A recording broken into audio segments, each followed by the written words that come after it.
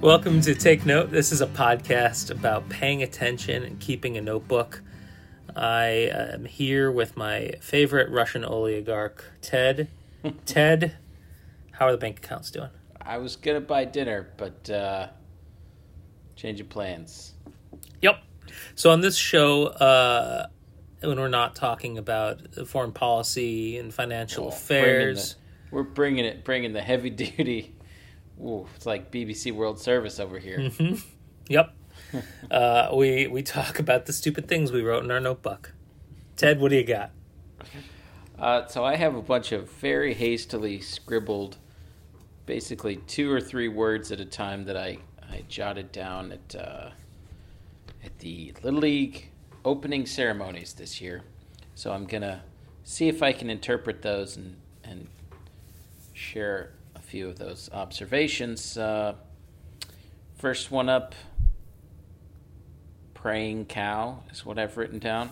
It was the opening prayer at the ceremony. My favorite part of any ceremony is the opening prayer, especially when there's but a single denomination represented. That's my favorite.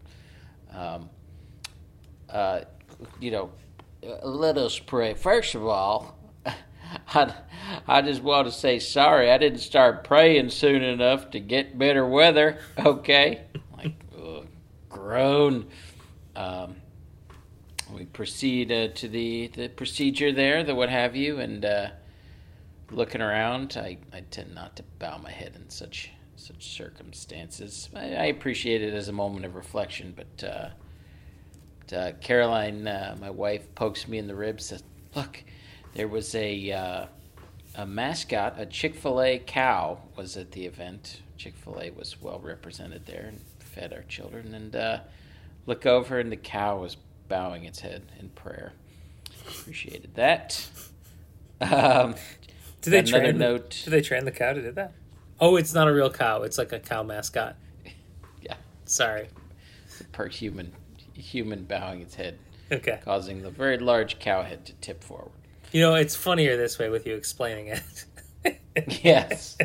I've got a note here that says MJ, which reminds me, I was speaking with a fellow parent. He was telling me about uniforms arriving. Said, my son's a huge Jeff Bagwell fan. Bagwell's number 5, of course, as we all of our listeners know. He said, yeah, so he wanted number 5. And then he got their names personalized on the back of their jerseys, so we just got those.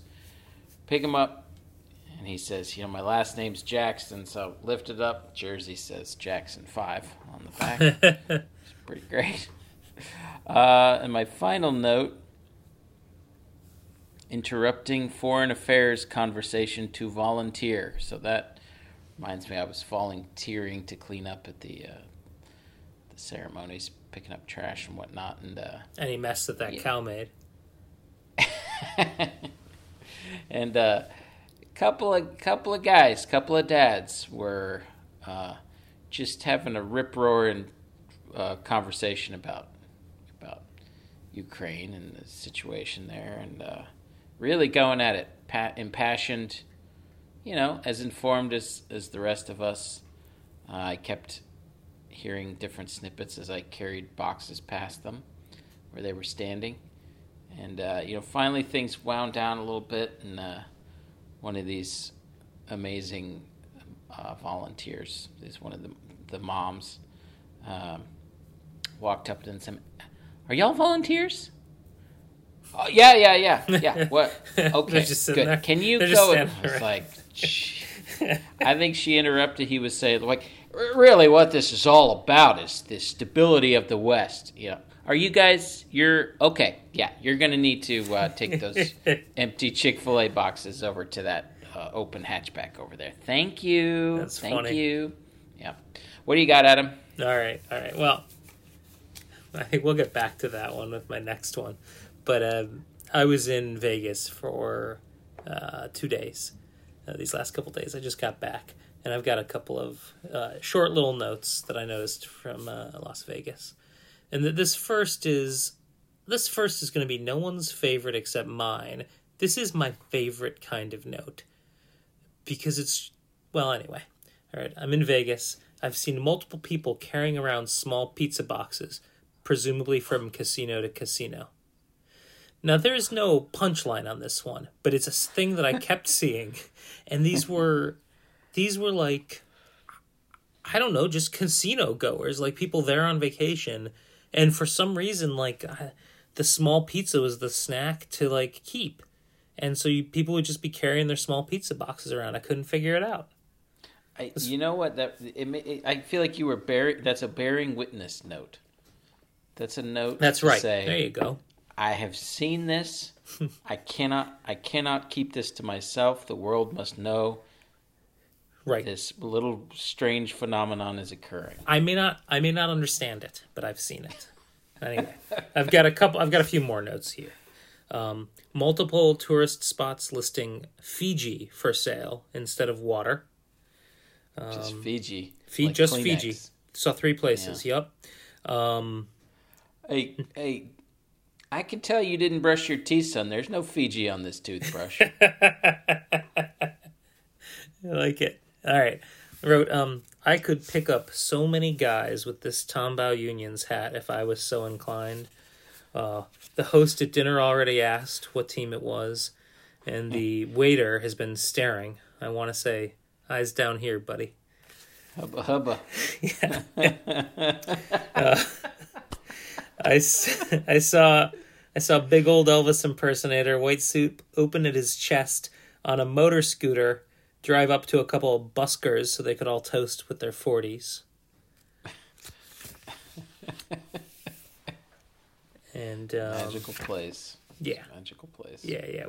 I'll leave it there. Did you do any gambling? Did you hit tables? Actually, I'm glad you mentioned it. So here's the type of guy I am. I did a little gambling. I would not go back and get additional cash though because I didn't want to pay the $9 ATM fee. So I would have gambled the money away, but I wouldn't just give it to the bank. I did. You'd give it to a casino more slowly, just not to a bank very quickly. Yes, exactly. So I practiced my blackjack leading up to this, and I knew that I could make the right blackjack move 85% of the time, which is another way of saying that I cannot do it 100% of the time, and even if I can make the right move 100% of the time, I will still lose my money. So I decided that I would play a little roulette where, that's not a smart game, but typically I can lose my money slowly there, maybe even make a little money and leave at the right time. You can lose your money, but it goes clicky clacky clicky. Yeah. So I did lose my money quicker than usual because they've added a third 0 to the roulette wheel in Las Vegas. Wow. There's 0 and 00 and now 000. I asked the roulette wheel spinner, and he said that they got added just before the coronavirus. So that's amazing to me that that's a thing that they could just do, and you don't even notice. You just notice it like halfway through losing your money. They're like, we put this in so that you would lose your money more quickly. Yeah. Uh-huh. And right before, not because of coronavirus, but just right before that. Yep, that's right. And while I was losing my money, there were 4 guys there who literally did not know the rules and were asking and were trying to understand it. Nice guys. And as I lost the last of my little money, they put $25 down on 00 and made $8.75. So that was the gambling I did. I think they were plants. Yep. Nope. I don't think so. Maybe. No. Yeah. What do you got, Ted? Well, this is a bit of a meandering what do you got, I'll readily admit. But it's the common theme is really cool books from the college library. So I finished, speaking of gambling, I just finished Casino Royale, the first Bond book by Ian Fleming, after listening to a really nice episode from the podcast, The History of Literature, which is, it's quite a lofty title, but the host really just talks a lot about books and it really covers a wide range, and he's very entertaining. I recommend it. But he did a Bond themed episode that was fun. So I was inspired. So I went to my college or university really library and checked out a copy. I'm just appreciating that this library, maybe not every library, but this one has these amazing old books, these old editions. They're library editions, most of them, but this one I think was like from 1956 or whenever, I don't know, whenever the book was published. Just every corner of it soft and supple and just worn down by time. So that was a great book. Enjoyed it and enjoyed the copy. Then I grabbed, next time I went over, I grabbed a Seamus Heaney book. I can't even remember the name of it, but flipped open to the front cover. I think it was from 1983. His autograph was right there in the front. It was so cool. Maybe just some. Maybe. I mean, some smart aleck. Or somebody looked up the autograph of a relatively well-known poet and forged it. It's possible, I suppose. I mean, okay, just imagine yourself as a college freshman, and maybe even, let's say you were a freshman a few years earlier at the birth of the internet. In say 1983, let's say. You're not. Oh, okay. Well, listen. Just because it says 1983 on the bottom doesn't mean that's when they signed it. It seems like a good prank to play. Before, I don't know. Before that's a long form. You're like, oh, in 25 years, somebody's really gonna get the wool pulled over their eyes on this one, and I'll never know. I'll be dead by then. It's very possible, but I still had a good time with it. I'm sure it's his signature, but I just love telling you it's not. Well, don't think I didn't have that thought. I was Googling his signature while I was sitting there. I had fun with it. And then the third book that I'm just at the very beginning of, but it's The World of Yesterday. I really should have written the names of these books down, but it's by Stefan Zweig, and it's the book that inspired the kind of aesthetic and the world of Grand Budapest Hotel. I watched just a fun interview from, I think, 2014 with Wes Anderson and Paul Holden Graber of the New York Public Library. I think I tweeted about it. You can go to Take Note Pod and find it on our Twitter account. Yeah, just like every tweet until you find the one that Ted is referring to. Yeah, just scroll. If you like them, the faster you like them, the more the one that you're looking for will rise to the top. That's right. I think.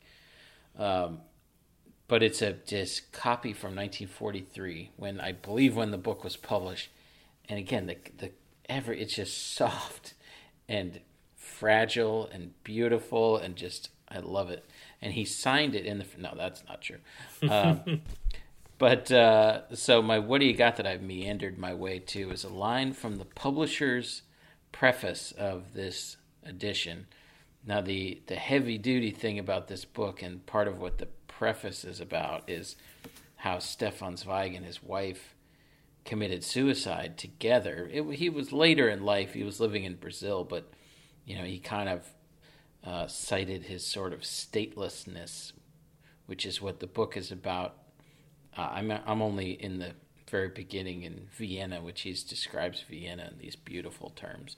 But the publisher in his preface, or her preface, writes, and I quote, Mr. Zweig always encouraged his friends to set down their reminiscences, not necessarily for publication, but for the pleasure and benefit of their children, their families. I thought that was very nice. Oh, yeah, I like that.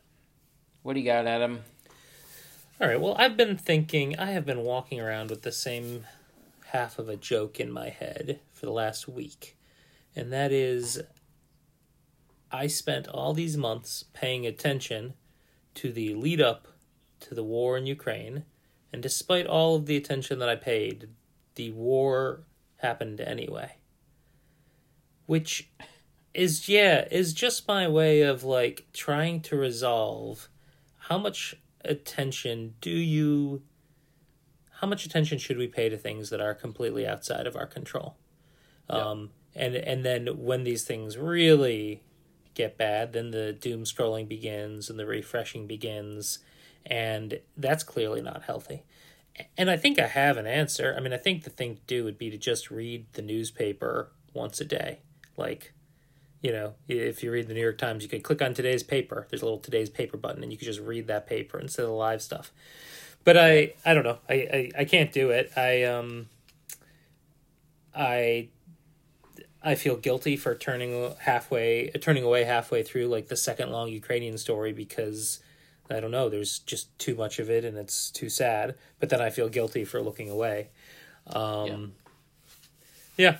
And then I have also been thinking about in August 1991, my family did like a little, we had a family vacation in New England, and we were crisscrossing New England, listening to the radio to learn where Hurricane Bob was heading so we could avoid it.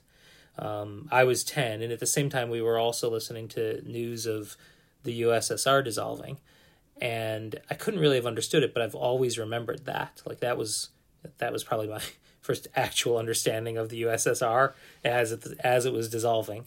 And last week, as my family was driving to and from New Orleans, I was hopeful of reproducing that. This was before the war, so we were listening to radio broadcasts of the war coming to Ukraine. I think I was thinking about the idea that my kids would be having that experience, like just barely overhearing these radio broadcasts about that news the same way that I did in 1991.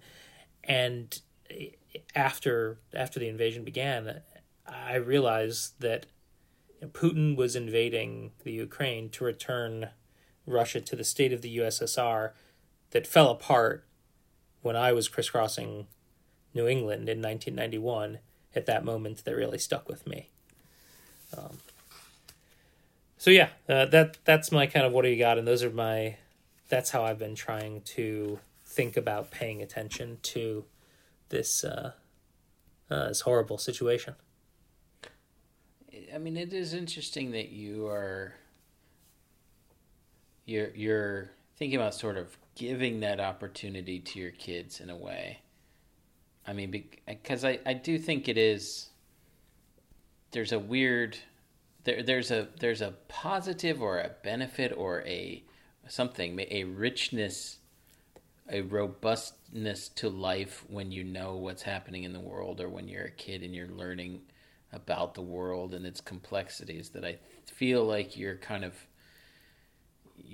remembering what it was like to know that something really important was happening or substantial, and you are wanting that for your kids. And I think in a sense the information ecosystem now takes that feeling and just absolutely brutalizes it. Takes our impulse to understand what's happening and to bear some kind of witness to important events, and just sends it into a chaotic realm of